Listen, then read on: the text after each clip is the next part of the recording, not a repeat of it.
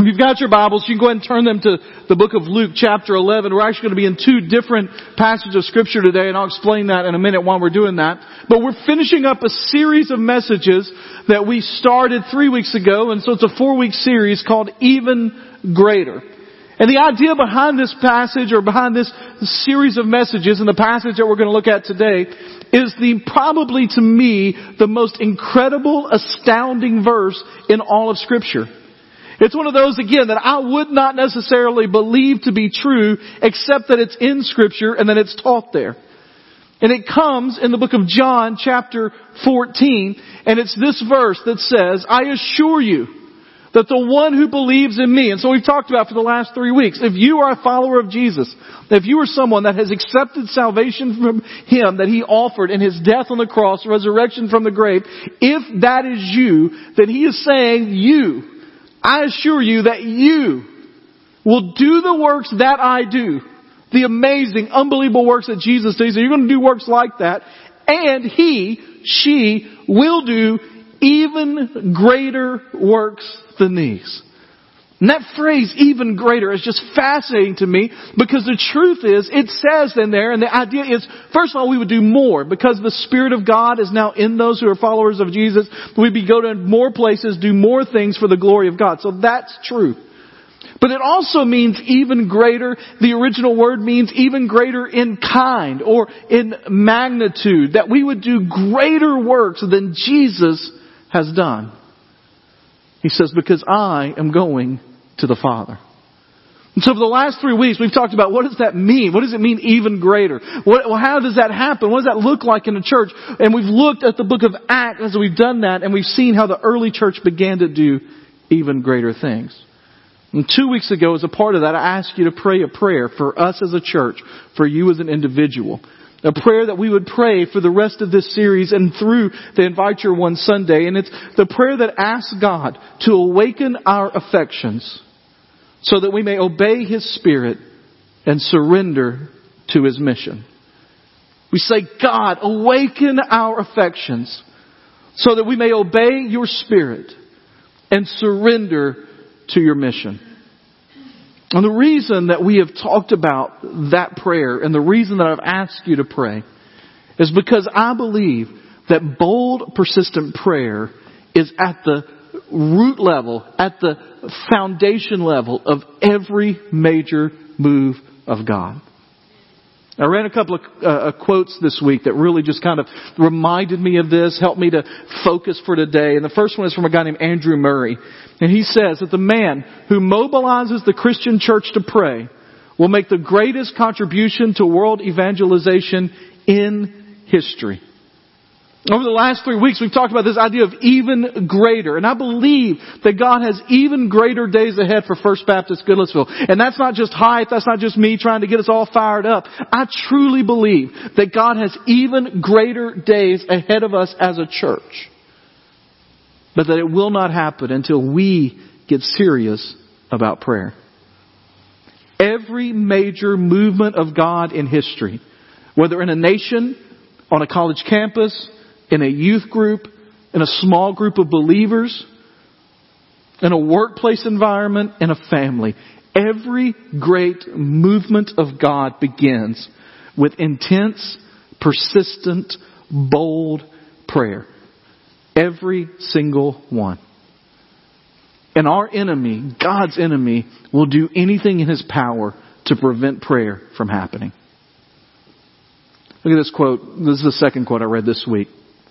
The one concern of the devil is to keep the saints from prayer. Our enemy fears nothing from prayerless studies, prayerless work, or prayerless religion. He laughs at our toil, mocks our wisdom, but trembles when we pray. Prayer turns ordinary mortals into men of power. It brings fire. It brings rain. It brings life. It brings God. There's no power like that of prevailing prayer. And so today, as we finish up this series on even greater things, I want us to focus on the issue of prayer. I want us to ask the question, what kind of prayer does God demand from those of us who want to see even greater things happen through us and through the church? And I want to speak to it for a couple of reasons. First of all, because it is necessary for us to see prayer in order to see God move. But secondly, because I know from all the research out there that it is an area that is extremely lacking in the normal Christian life. D.A. Carson, who's a scholar, has said that if you really want to embarrass the average Christian, just ask them to give an honest answer about his or her prayer life. He cites a study. This is just amazing to me. Of students training to be missionaries. Listen to this study.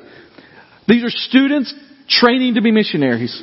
When asked how many of them had regular quiet times, times of Scripture, and devoting themselves to prayer. How many of you have regular prayer time, regular time Scripture, regular time alone with God? And of the students training to be missionaries, 6% responded they did.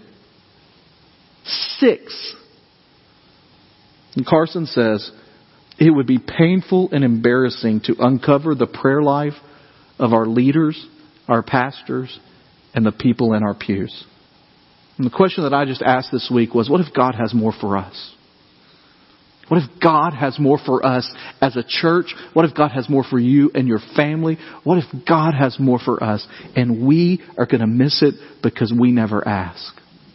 Now, some of you are skeptical about that because you've asked the Lord for things, you've prayed for things, and it just hasn't happened. Or you've gotten things that you didn't even pray about.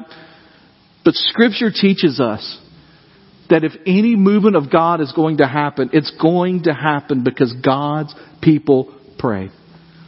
So we're going to look first at Luke chapter 11. And here's what we're going to do. I'm going to let you in on a little secret of sermon preparation. All right. I've been doing it for 9 years with you. So I figure it's okay to give you a little bit secret of the sauce here. All right. And here's what I try to do every week in sermon preparation is I try to find a passage of Scripture, take what the Scripture is teaching us about God, a doctrine kind of element, and then ask what does that mean for us and how can we apply it to our lives, all right? It's not really a big secret. That's what everybody teaches for you to do, all right? And so you try to find something that the Scripture teaches. How does it apply to life? Well, here's what we're going to do today. We're going to see how one Scripture impacted and is applied in another place.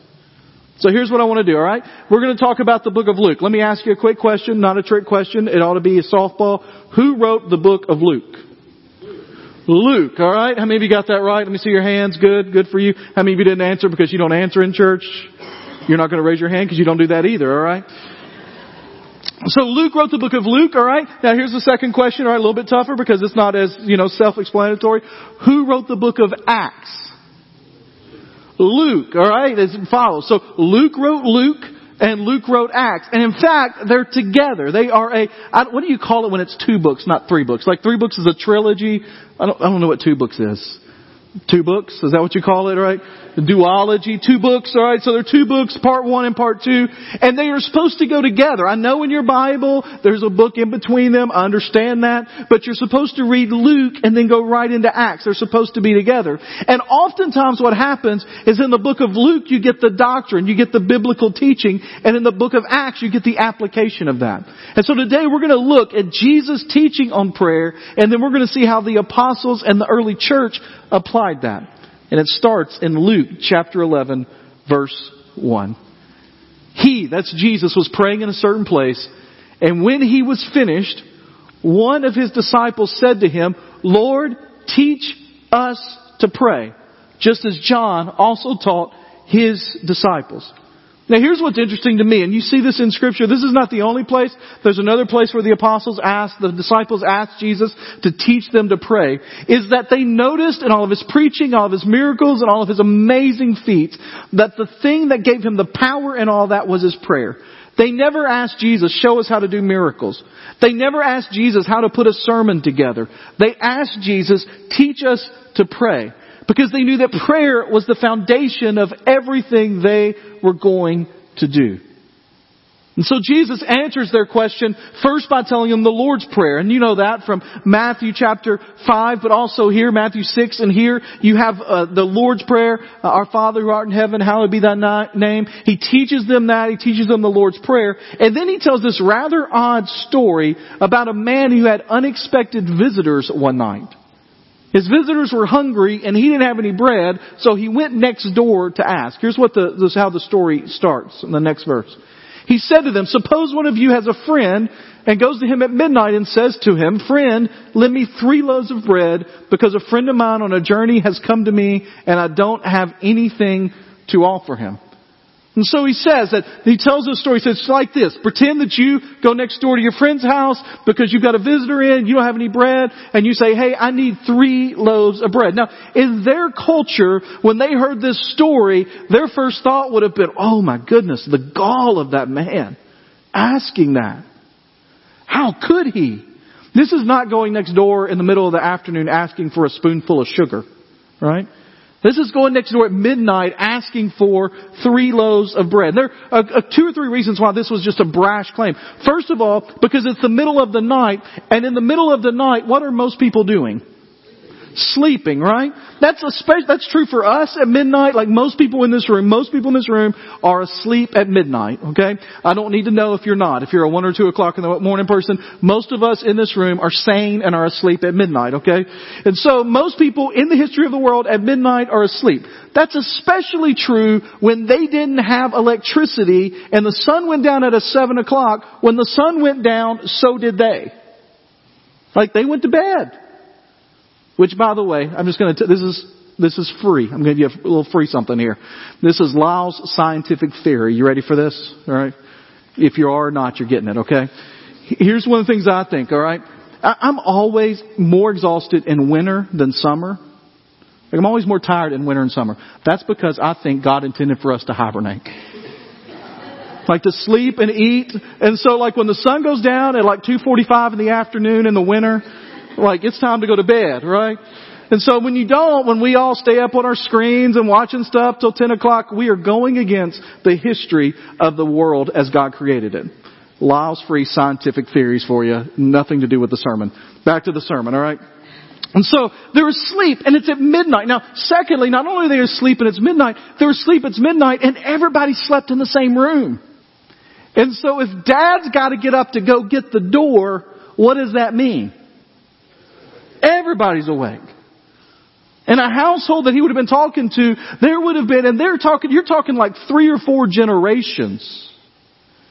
And you know how terrible that would be if you have ever had a child under the age of 2. That when they get to sleep, you do everything in your power to prevent someone from waking them up. Can I get an amen in the house of the Lord today? Like you don't want that to happen. And so you're tiptoeing through, you're barely shutting doors, like you're walking, you go to get something and everything sounds louder.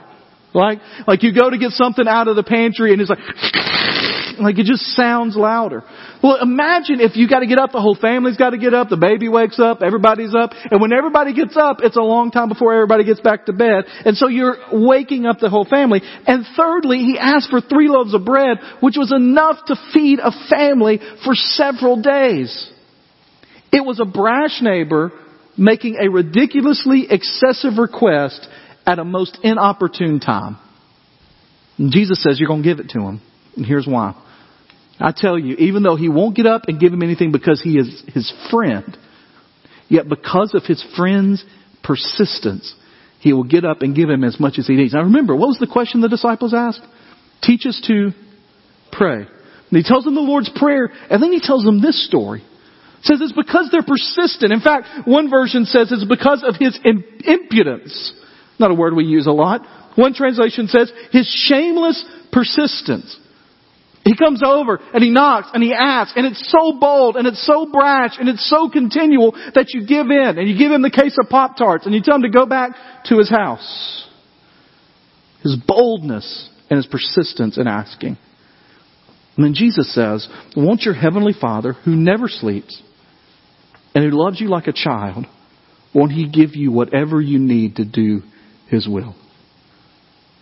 If an annoying neighbor can have an excessive request granted at an inopportune time through persistent asking, don't you think when you're not an annoying neighbor, when God sees you as a child and He is a willing Father, that God's going to give you what you need?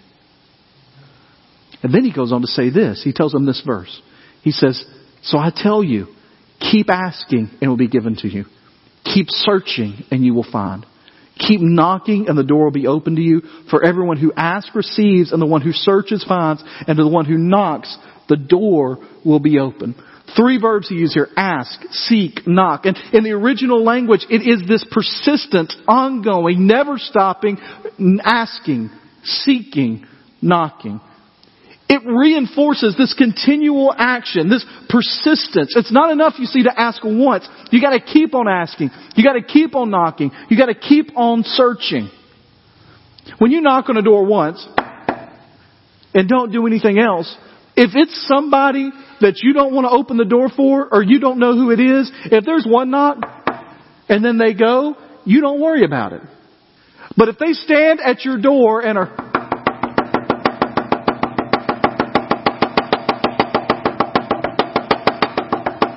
you go, when are you going to stop? We get the point, right?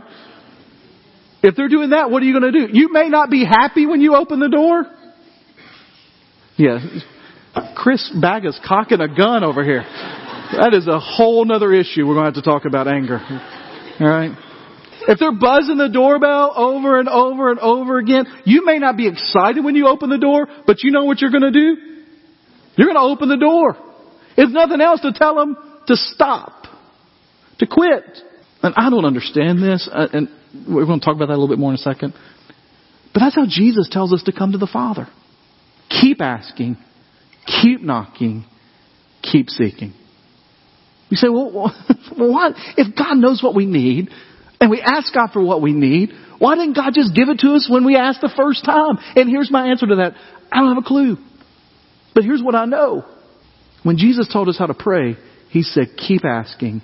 Keep seeking, keep knocking. In case they missed this, several chapters later in the book of Luke, He tells them another illustration of a widow that goes to a judge who didn't fear God, didn't fear men, didn't care anything about it. And she goes and asks Him for something. And He says, to get her off my back, I will give her what she wants. He's not saying that God is a judge who doesn't care about people that doesn't want. His contrast is to that. He says, listen, if a judge will do that, how much more will God do it? And then at the end of this part in Luke chapter 11, verse 11, He tells the story of a child. And He says, what father among you, if his son asks for a fish, will give him a snake instead of a fish? Or if he asks for an egg, will give him a scorpion? If you then, who are evil, know how to give good gifts to your kids, how much more will the Heavenly Father give the Holy Spirit to those who ask Him? It's an interesting place for God to say that we're evil, for Jesus to pronounce those of you who are evil. And He's not saying necessarily that He's not insulting us. He's not kind of digging at us here. He's just saying that even when you think you're the best, it is nothing compared to the goodness of God. And most of us think we're at our best when it comes to being a parent. But He says, even in that, compared to God, you're not. I was thinking about this morning as I was reviewing message and thinking through things. I was thinking about last night. Last night at the wedding, I had the privilege of being the one that officiated the wedding. I was the officiant. All right. And I was standing here on stage. And it's always just a cool moment for me when I'm standing on stage and all the bridesmaids are coming in. You've got all the groomsmen on stage. And so you've got all these people that are so important to the two people that are coming and witnessing it. You look out in the congregation and it's all these people from different areas of their lives. You know, for Ellie and Vincent, there was Georgia people, Kentucky people, and CentriKid people, and people from this church, and people that they'd known in other places in life. And you just get them all together in that one place. And so it's just a really cool moment to see people walking down and all that happening. But for me, last night was a little bit special. No, not a little bit. It was a lot special. Because right before the bride came down, 2 flower girls came. And they were mine.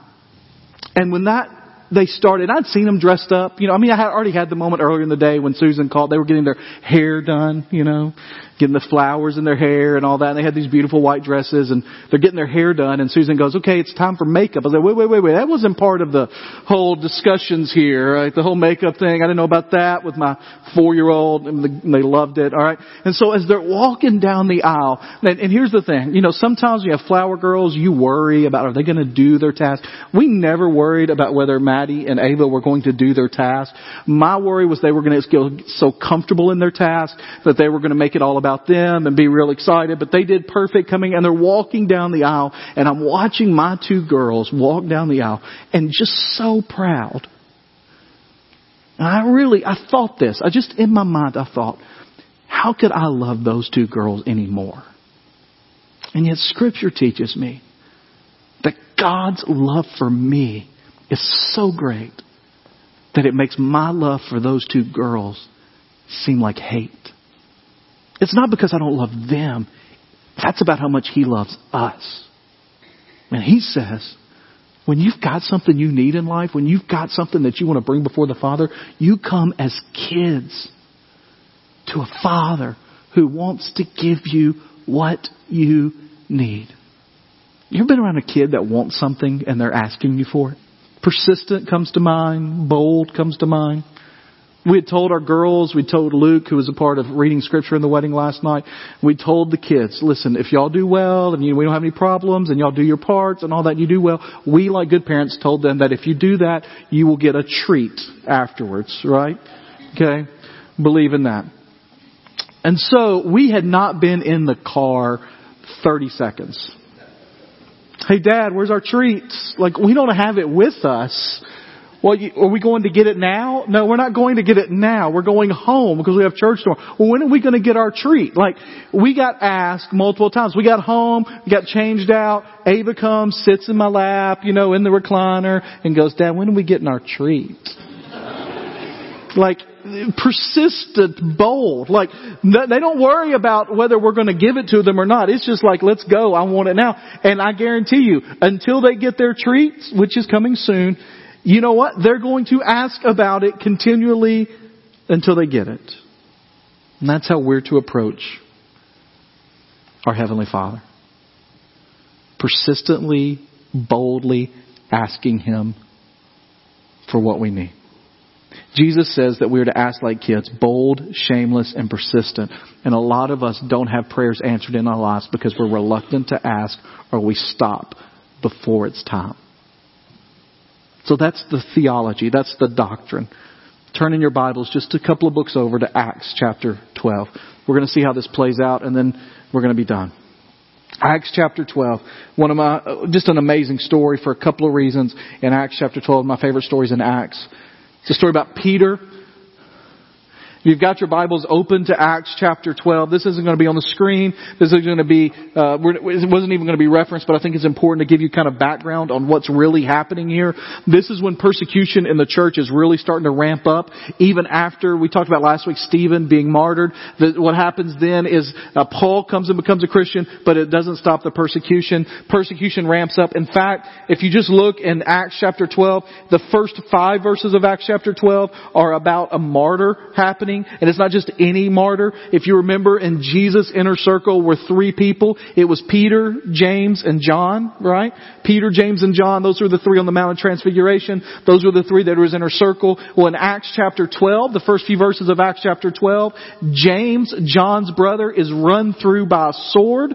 And Herod sees that it pleased the Jews, so he arrests Peter. So this is serious moments happening here in the early life of the church.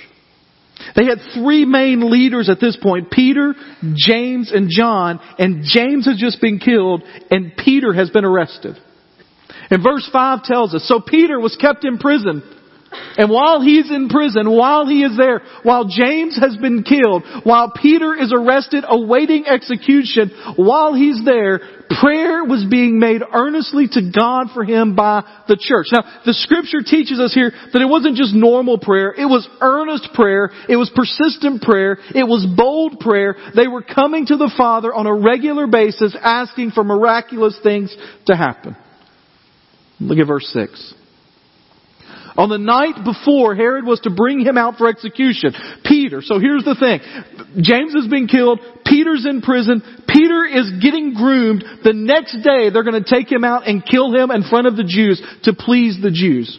Peter was bound with 2 chains, was sleeping between 2 soldiers while the sentries in front of the door guarded the prison. Now why in the world is all that information in there? Why did they give us all those details about the chains and the soldiers and the door being guarded by sentries? Why does it tell us that? So it's impossible to escape. There's no way out. He's there, chains wrapped around him, soldiers on either side, and then there are sentries in front of the door guarding the prison. Next verse. Church is still praying. Suddenly an angel of the Lord appeared and a light shone in the cell. Striking Peter on the side, he woke him up and said, "Quick, get up!" Now I put striking bold there because I found this really cool thing this week. That word in the original language means to hit with excessive force. This is not waking your child up when it's 45 minutes before they have to get up. It's not the sweet, "Hey baby, it's time to get up. Hey, it's time to get up. It's Monday. I know it's hard to get up. Let's go ahead and get up out of bed and get our clothes on." This is, you got to be out of the door at 6:55 and it's 6:50. "Get up! Let's go!" And it says they hits him. Like strikes him and says, "Get up and go." And if to further make it feel like you're trying to get your kid ready for school, look at what happens next. Go to the next verse there. The chains fell off his wrist, and then the angel's going, "Come on, get dressed." And the angel says, "Put on your shoes, wrap the coat, get your coat on, let's go." Like, you see that? You feel that? Like, come on, where are your shoes at? I don't know where they are either. But find them, let's put them on, let's get in the car. We need your coat on, let's get that, zip it up. It's cold outside, let's go. All right? Follow me. Just come on. Let's go. Some of you will think of Peter now in the morning when Monday morning hits, all right? So he went out and followed, and he did not, I love this. Peter did not know what took place, though the angel was real, but thought he was seeing a vision. Peter is still in dreamland. Angel's like, let's go, come on. And they get out and he's like, what in the, I don't know. He's like, any of y'all have a child that's like in a daze for the first 10 minutes they wake up in the morning? Yeah, okay. Any of you in a daze for like the first 10 minutes in the morning? All right. So it's like, I don't know what's going on. He thought he was seeing a vision. Next verse. After they passed the first and second guard post, it's like they've left 2 guards standing there. Chains have come off. They've gone past one guard post, another guard post. They came to the iron gate that leads into the city, which opened to them by itself. They went outside, past one street. We're way into the journey now. And immediately the angel left. And then the scripture tells us that Peter finally realized what was going on. Look at the next verse. And Peter came to himself and said, now I know for certain that the Lord has sent His angel and rescued me from Herod's grasp and from all that the Jewish people expected. I get it now. He's rescued me. So he decides to go to where the church is, where he knows they're going to be. He realized this. He went off to the house of Mary, the mother of John Mark, where, notice this, many had assembled and were praying. The idea there is not that they had been praying and they had stopped. The idea was not that they would be praying and would stop. The idea was that they were going to pray until God gave them an answer about what was going to happen to Peter. They were prepared for his death if necessary, but they were asking God to stop it. And then you have this little cool kind of thing here. He knocked at the door in the gateway, and a servant named Rhoda came to answer. I love how it gives us specific people. Rhoda came to answer. Next verse. She recognized Peter's voice. And because of her joy, she did not open the gate, but ran in and announced that Peter was standing at the gateway. Now get this picture, all right? You're Peter. An angel of the Lord has delivered you from prison when you were going to be executed the next day. Where is probably not a safe place to be? Outside on the streets. And so Rhoda comes to the gate and you're like, hey Rhoda, it's Peter. Hey, and she's like, oh, it's you. Let me go tell everybody. Could you open the gate? Like, the scripture says she left him. Standing at the gate closed, and she goes back in and then she tells the people this. Look what she tells them. You're crazy, they told us, huh, Peter? But she kept insisting. And one of the things you're going to see throughout this passage is persistence. Persistence. She kept insisting that it was true. And then they said, it's His angel. Now I want to tell you, this is so typical of the people of God. What have they been praying for all night? Peter to be released. And somebody comes and says Peter's been released, and they're what? No, it can't happen. We've been praying about that. That can't be happening. It's like the disciples, right? We've been, we don't know what we're going to do when Jesus has died. What's going to happen? And they come to Thomas and like, he's raised again. They're like, he's like, no, he hadn't done that. He couldn't have done that. Like God's people are praying for something to happen. It happens and they're like, I don't really know that's what it was. I don't know if that's really happened. Can I tell you this? One of the really cool things, okay, that could happen this week. As you, in a few minutes, you're going to bring up who you're going to invite. As you invite people, can I tell you what's really cool is you don't know where along that journey you're encountering this person. And for some of you, you're going to begin praying this week for that person and you're going to persistently pray. And that invitation, they may say no, they may refuse to come, but it will be the beginning of a seed that is planted in their life that may eventually come to know them knowing Jesus. For some of you, you're going to invite somebody that God's been working on their heart for 2 years. And this isn't the seed that's being planted. This is the harvest that is happening. Peter, however, kept on knocking. Don't you like it when the Bible coordinates with itself? It's the same phrase that Jesus tells people, keep on knocking. Peter kept on knocking, and when they opened the door and saw him, they were astounded. Next verse finishes it up. Motioning to them with his hand. Get this.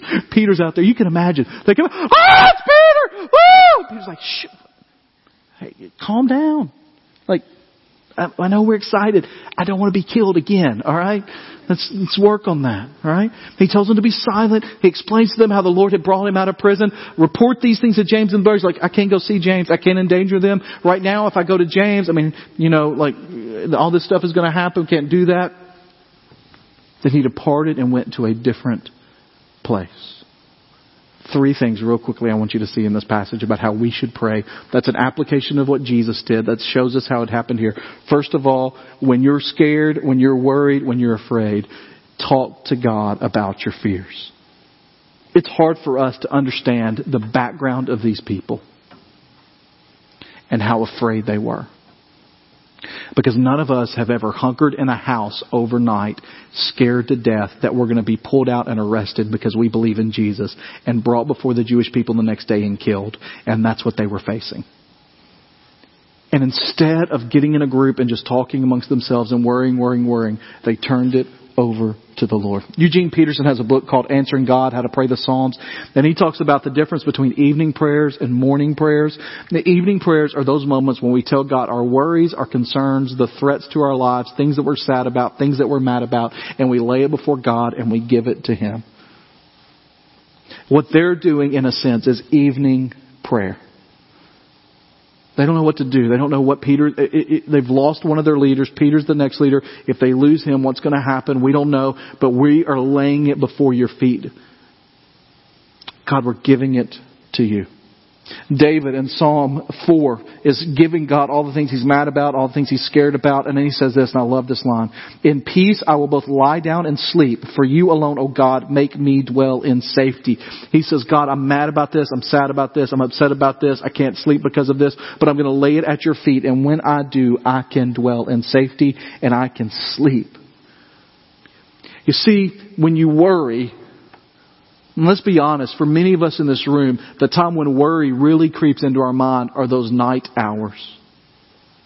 Before we go to bed, right before it's time to go to sleep, and as we're there worrying about stuff, we can turn it over to one who controls the universe, from one who says that He would hold no good thing from us, from one who cares for me like a father, who promises to direct all my steps. You can lay it at His feet. I want to encourage you, just for this week, just try it for this week. That at night before you go to bed, to spend 5 to 10 minutes just telling the Lord everything you're concerned about, worried about, scared about, upset about, mad about, sad about. Say, here it is, Lord, and I'm giving it to you right now. There's a book out there called The 4-Hour Work Week. It's written by a guy. It's a leadership book about how you can condense a lot of stuff. And he talks about all the ways you can do that. And one of the ways that this author has in his life, is he has a virtual assistant in India. And every night, he sends off a list of tasks for the virtual assistant in India to do. And so when he goes off the clock at 4 o'clock in the afternoon, she begins to work on those. And then when he gets up in the morning at 7:30, 8 o'clock and checks his email, it's all been done for him. So he said, it's really been freeing because I give a task, I go to bed, and I wake up, and it's done. And so he got to wondering one time that he noticed that at night he was really worrying about his business, really worrying about stuff. And so he emailed his virtual assistant and said, could I ask you to do one thing for me? Can I give you a list of things that I worry about with my business? And could you worry about them at night for me so I don't have to? And his virtual assistant sent back a report and said, dear sir, I would be glad to worry about these things from 6 o'clock at night until 6 o'clock in the morning so you are not having to worry about them. And this guy talked about how freeing it is. And I read that and I'm just like, don't you realize that we have somebody, not a virtual assistant in India, but one who is outside of time and space that will do that for us? We lay it at his feet and he says, I will take your worries upon myself and give you peace in the midst of it so that we can rest. Secondly, not only talk to God about your fears, but secondly, prayer is a wartime walkie-talkie, not a domestic intercom. You think, what in the world are you talking about there? All right. I grew up before cell phones existed.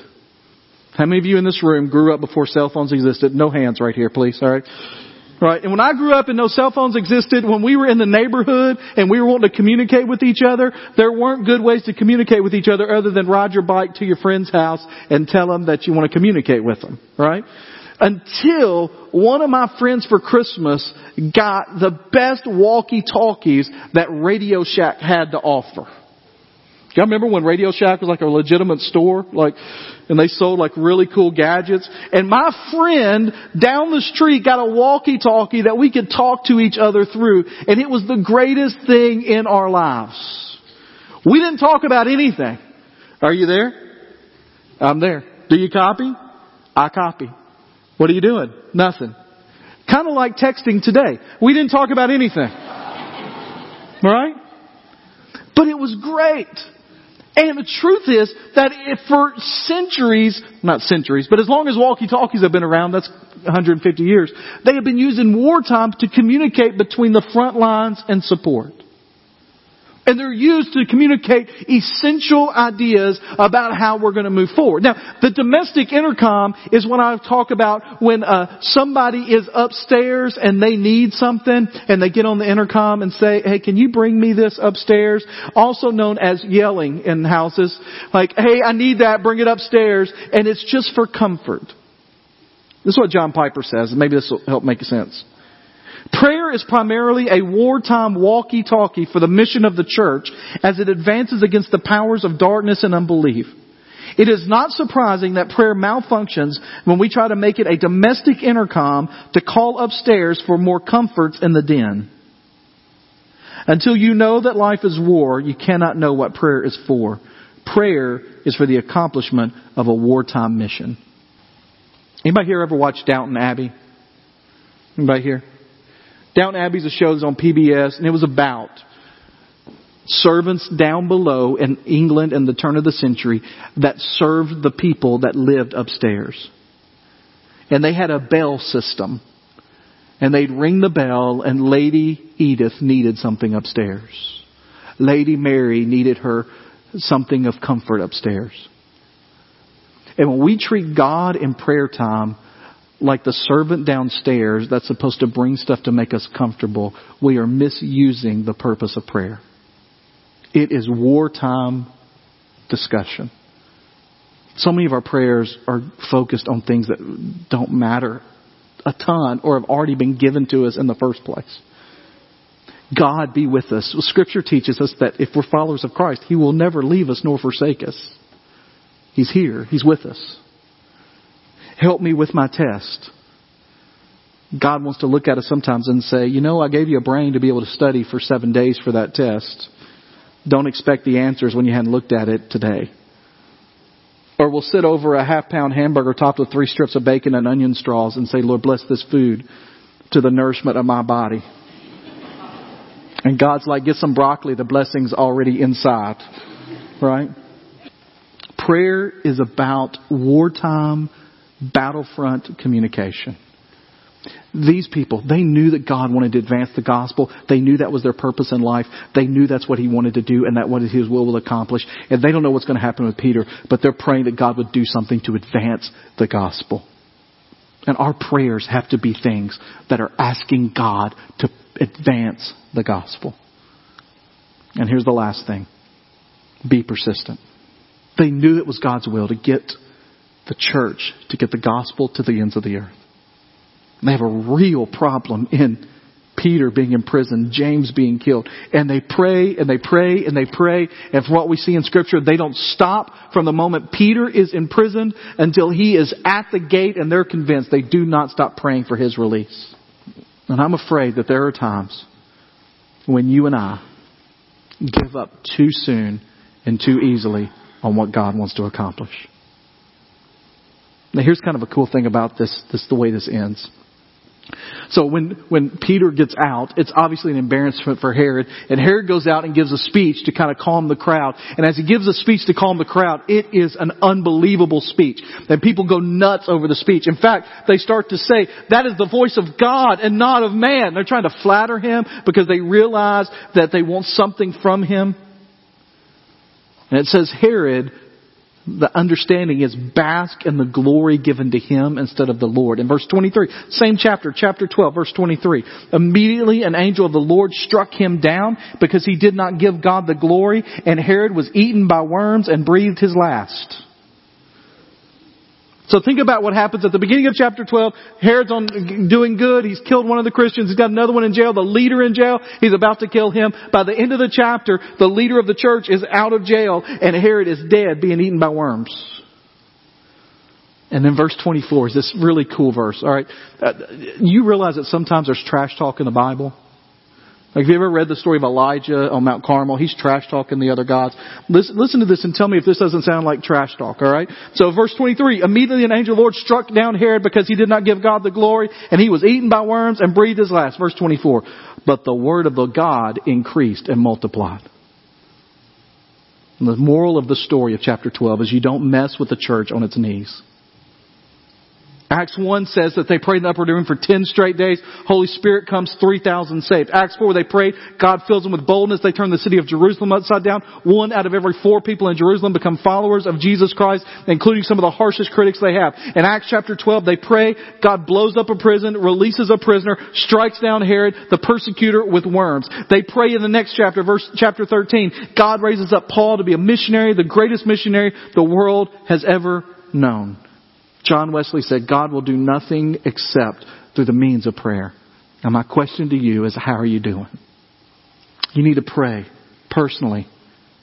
Morning prayers, those are the opposite of eating. Morning prayers are bold kingdom prayers. Pray those evening prayers where you pray, God, here's all my worries, concerns, things I don't like, mad about, upset about, sad about. Here they are. I lay them at your feet so I can have a good night's rest. You take care of them for me. And in the morning you get up and say, God, help me to be bold for you and persistent in declaring the gospel today as I move out into the battlefield that we call life, where your kingdom is advancing. And then we pray together. As a church, we pray for each other. We ask you to pray for this church. Last thing I'll say, I read a story this week about Charles Spurgeon, built what many people consider the first megachurch in London in the modern era. An American pastor went over to see what he was doing and said, I just want to know what the secret is to your church. And Spurgeon, who had a church of thousands literally, took him down to the basement. And in the basement there was a room, and in that room were about 300 people praying.